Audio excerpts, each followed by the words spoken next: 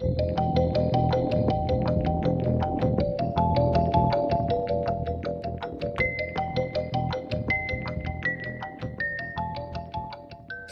I'm Marcus Louth and welcome to the latest edition of the UFO Insight podcast, where we examine all things UFOs and aliens, conspiracies and mysteries, and all aspects of the paranormal. Okay, today we will look at the immensely intriguing theory and suggestion of a connection between repeat alien abduction encounters and reincarnation. Indeed, such a suggestion sounds bizarre at first. However, when we examine it further, it quickly becomes both captivating and thought-provoking. As we will explore, the general premise of such suggestions is that alien abductions, at least some of them, are part of the process of reincarnation. And as we might expect, this idea has many branch-off theories, each of which are nuanced in their own right.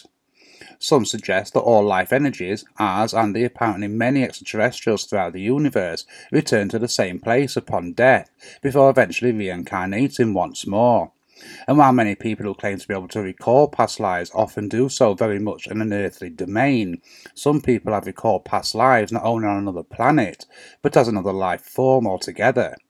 Others, however, suggest there is a darker side of these encounters of reincarnation, putting forward that there is a battle of sorts to occupy human bodies between human souls and extraterrestrial ones. Indeed, just the suggestion is a sobering thought. In the book Immortality of the Gods, veteran paranormal researcher Nick Redfern highlights several possible connections between alien abductions and what we would perceive as immortality. For example, he would recall that, according to Whitley Strieber, as relayed by Ed Conroy, these apparent alien visitors were a catalyst to personal evolution, alchemists of the soul. In a word, they are transformers. If there is any truth to the notion that aliens did alter human DNA in the distant past, whether for their own ends, ours, or both, then Strieber's take on them is perhaps spot on. There is, however, another aspect to consider, that these visitors are no longer interested in merely changing human DNA, they are actively looking to take possession of it, to create human souls. Redfern highlights the encounters and writings of Whitley Strieber, most notably his best-selling book, Communion. Perhaps not least as Strieber was one of the first writers on the subject to contemplate the fact that there very well may be a connection between alien abduction encounters and the human soul. He would eventually put these suggestions into the follow-up to Communion, Transformation.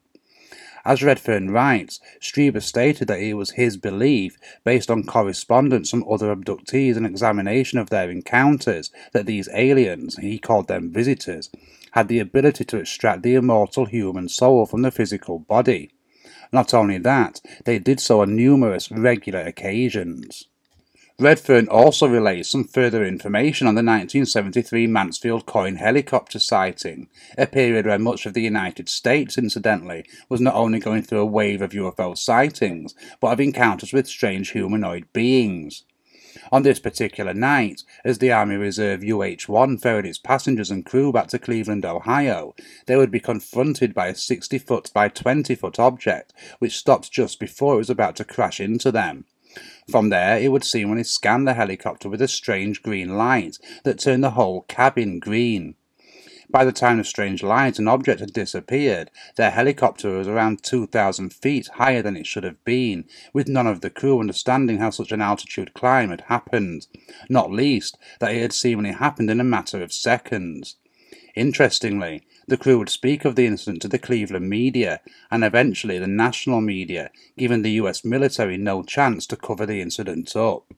According to Redfern's research on the case, though, the helicopter crew, including Sergeant John Healy, were quietly contacted by official sources following the incident, and as much as they wanted to know details of the sighting itself, they also asked some rather strange questions of the witnesses, and these questions would continue for months after.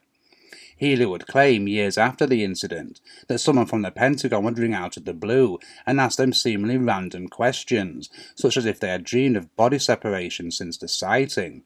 Perhaps remarkably, Healy would state that he had. Why would the military be concerned with such information? Might it be that, to some people, there is a connection between leaving one's body and the soul? Essentially, that a person's astral form is what most of us would understand as a soul. If these extraterrestrials are concerned with the human soul, It is very intriguing that the Pentagon should be asking such questions in light of a UFO incident. What exactly, if anything, might they know? What is also interesting is that many who can leave their body or astral project often speak of strange beings and entities around them in the astral realm, with some of these beings looking to take possession of the person's body while their astral form or their soul has left it. Might these entities be what we would understand as aliens? It is certainly an intriguing notion that the human soul is of interest to these extraterrestrial visitors, perhaps not least because it would suggest that each person does indeed have a soul and doesn't simply cease to exist once they die. However, the idea that our souls are perhaps being targeted by life from another realm or world is a disturbing one, no less so when we turn our attention to the revelations of Bob Lazar. It is certainly worth our time looking at some of the revelations of Bob Lazar. We've examined before his statements regarding the propulsion systems of UFOs, but as Redfern highlights, he also made some rather remarkable claims of top-secret documents he had the chance to read while working in the top-secret facilities. One of these was concerned with the origins and early history of humanity. According to Redfern's relaying of the information, early humans were subject to close to 70 genetic manipulations by extraterrestrial visitors, essentially the gods of ancient times. If this information is accurate, then it is beyond remarkable and would completely alter the way we look at ourselves both as individuals and as a collective, as well as how we must then view our entire history and our futures. Indeed, as Redfern states, this would appear to be the very reason this information is buried so deep within many secret files, because no one knew how to break the disturbing news to the public without the revelation causing worldwide panic, shock and disorder. Whether such a reaction on the public's part would be accurate is perhaps open for debate. Maybe, with this in mind, we should also consider the idea that information of our apparent alternative collective past is being drip-fed to us through such mediums as films and television shows. It is a notion dismissed by many, but there is a presence in Hollywood, for example, by the intelligence agencies. And if there is a fear of panic should such a revelation come out, then it might be in their interest to have most of the population at least familiar with such a possibility. Lazar also revealed that there was a large document regarding the world's religions, something which Lazar himself found puzzling. Once more, this would suggest, as many who subscribe to the ancient astronaut theories claim have long stated, that there is a connection between the origins of many of the world's religions and alien visitation and influence in ancient times, an influence that quite possibly is still going on today, and the potential reasons for that are both fascinating and extremely concerning. During his interviews with George Knapp, Lazar would eventually reveal what else he had read in these top-secret buried-away government files, with a little bit of gentle pushing from the journalist, and it is something both intriguing and mind-blowing in equal measure. He would state that one document regarding the existence of human beings and our relationship to these apparent alien visitors stated that we are containers, affirming that is how we are viewed by these extraterrestrials, before proposing we are maybe containers of souls. He would further state that this was exactly how humans were referred to in the document he had seen. Then, in terms of religion, he would state that such things were created so we have some rules and regulations for the sole purpose of not damaging the containers. Redfern would highlight how Lazar had made very similar comments to another UFO researcher, Michael Lindemann, during another interview. And it was during this interview where Lazar proposed an extremely intriguing thought, that while it very well may be that the containers being referred to is the human body, that it might be the complete opposite, that the container is the soul and it contains the body. He would add that the document mentioned how unique these containers are. During an interview with Ralph Steiner, he would again make similar comments, before adding that while what he was saying about containers was indeed far out, it would be worth remembering that everything I read and revealed about the propulsion systems turned out to be fact. Make of that what you will.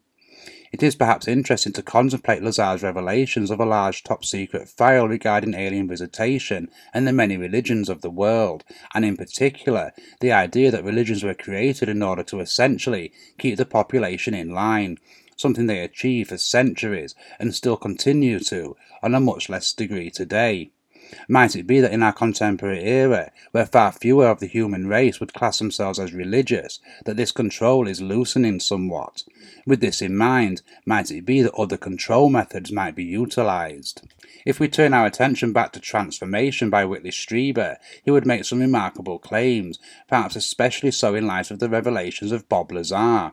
He would state that these alien visitors recycled souls before sending them back to the realm of our existence to begin life again, essentially reincarnation. Nick Redfern writes that Strieber was also informed by these strange visitors that the Earth is akin to a school, one in which we are learning and growing and evolving with every subsequent recycling. However, with each recycling, all we have learned, at least consciously, would appear to be lost. As Redfern also writes, if this is true, then we have already achieved immortality. And might it be this that is of interest to those behind alien abductions, and possibly, if we accept there is so discrete from the shadows type presence here on Earth, the continued experiments of the Anunnaki themselves? Might this, then, suggest a connection to reincarnation? Might those who claim to be able to recall past lives be experiencing remnants of the extracted soul before it was, essentially, recycled and sent back to live again once more? Might it be even more complicated than that? Might this obsession with the soul lead to at least some aliens, whether individually or as a race, desiring to steal or overtake a person's soul, something that perhaps explains cases of demonic possession?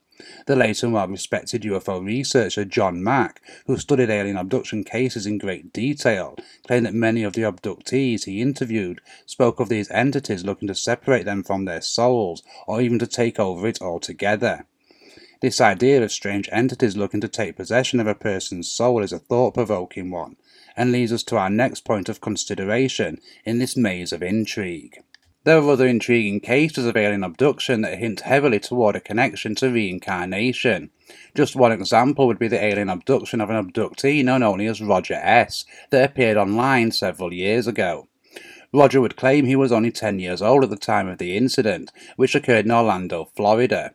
He awoke late one night to find 4 strange and chilling figures, with heart-shaped heads and 2 giant black eyes, as well as 2 holes for a nose and a slit for a mouth, standing in his room. Each figure was around 5.5 feet tall, and were all making him the focus of their attention.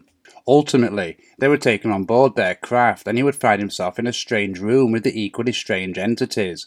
A voice suddenly entered his mind as one of the creatures talked to him telepathically, while at the same time he witnessed one of the creatures reach forward and push a button on a nearby table.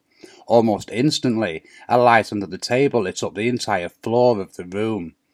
It was then that he noticed a large screen hanging in the room. On the underside of this, there are several panels which one of the entities was examining.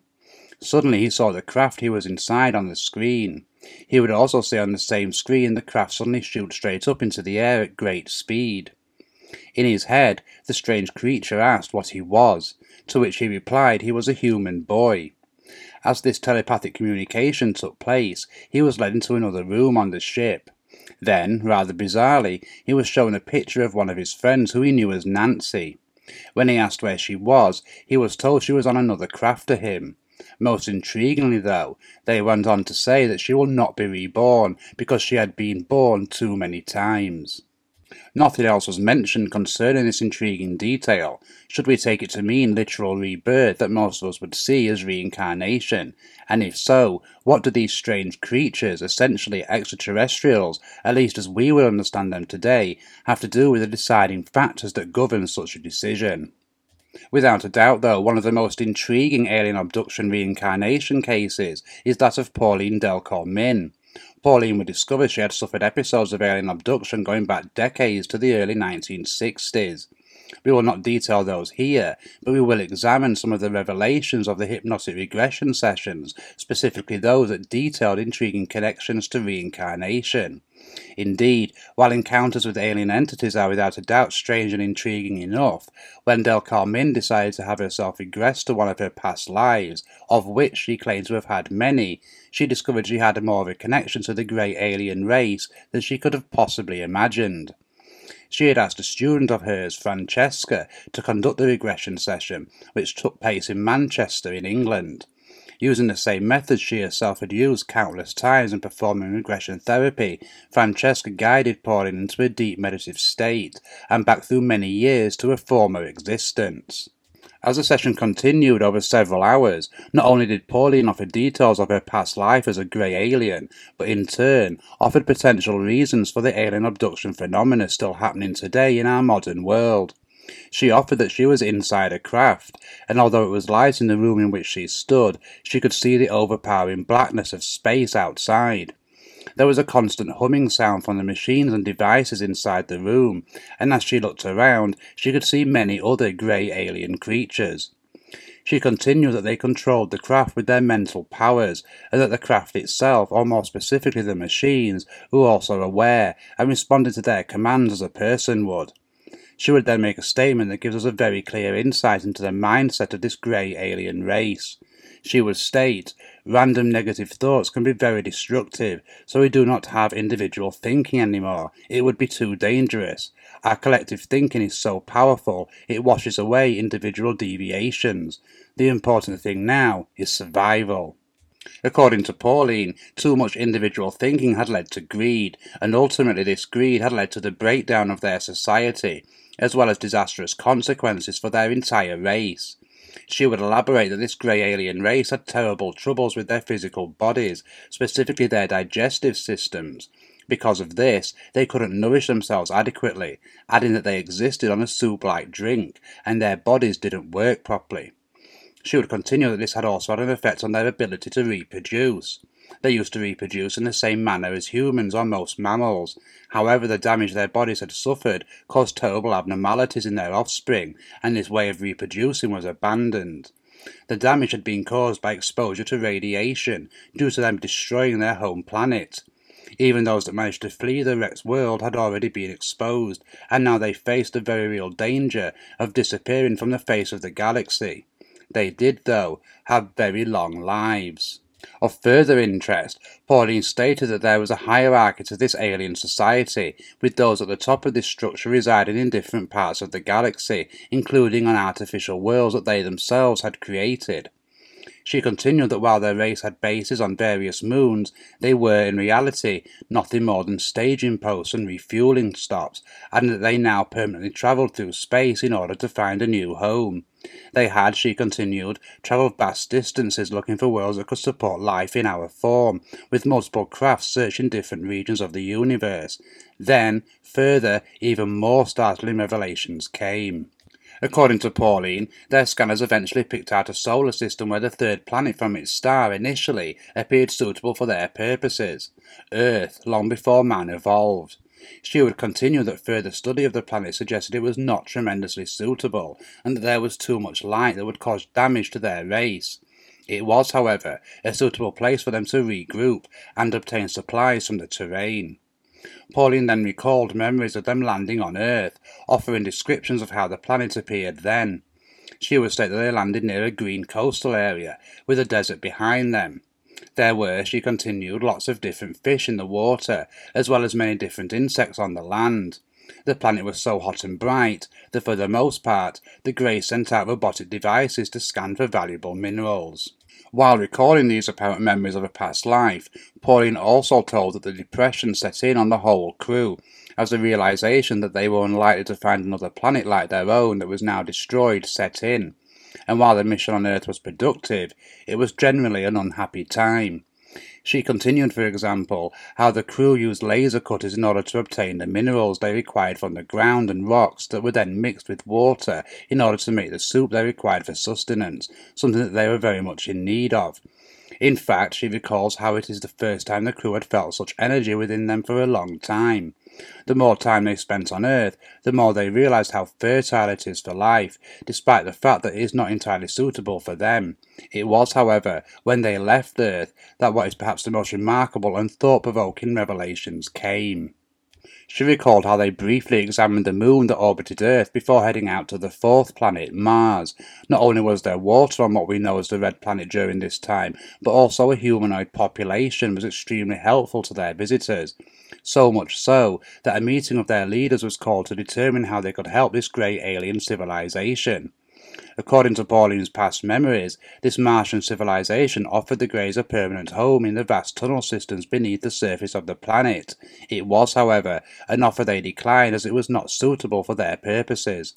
They would leave the Red Planet and head out to the outer reaches of the solar system, and it was during this part of their seemingly never-ending roaming of space that the account takes an even more drastic and intriguing turn.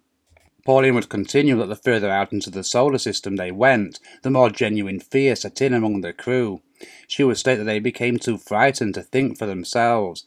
She also elaborated that she, in her past life, worked in maintenance and would take her orders directly from taller Greys, who in turn took orders from the machine intelligence, the central computer on the craft.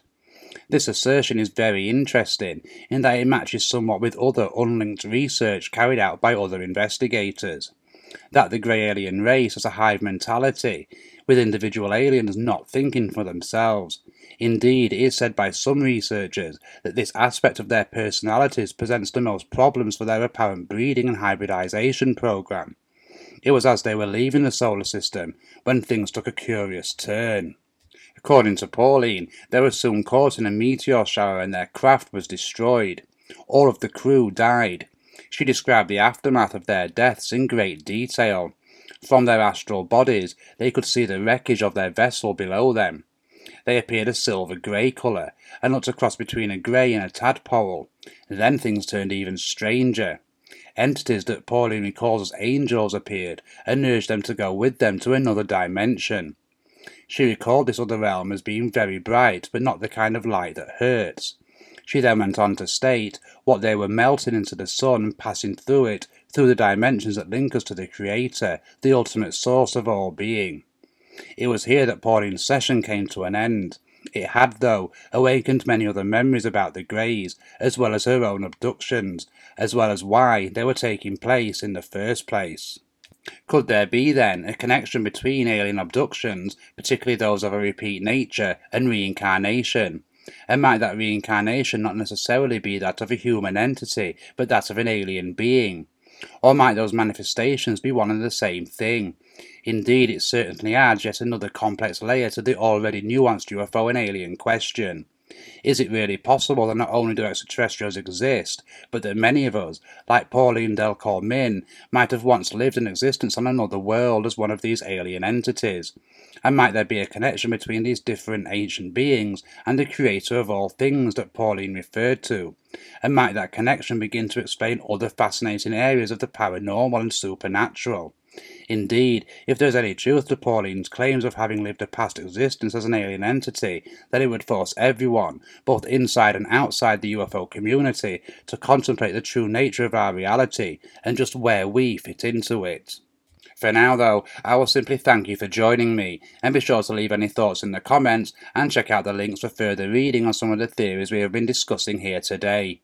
Remember to subscribe to our channel and follow us on social media to keep up to date on future podcasts, articles and videos. And if there is anything you want us to examine in future podcast episodes, just get in touch at marcus@ufoinsight.com.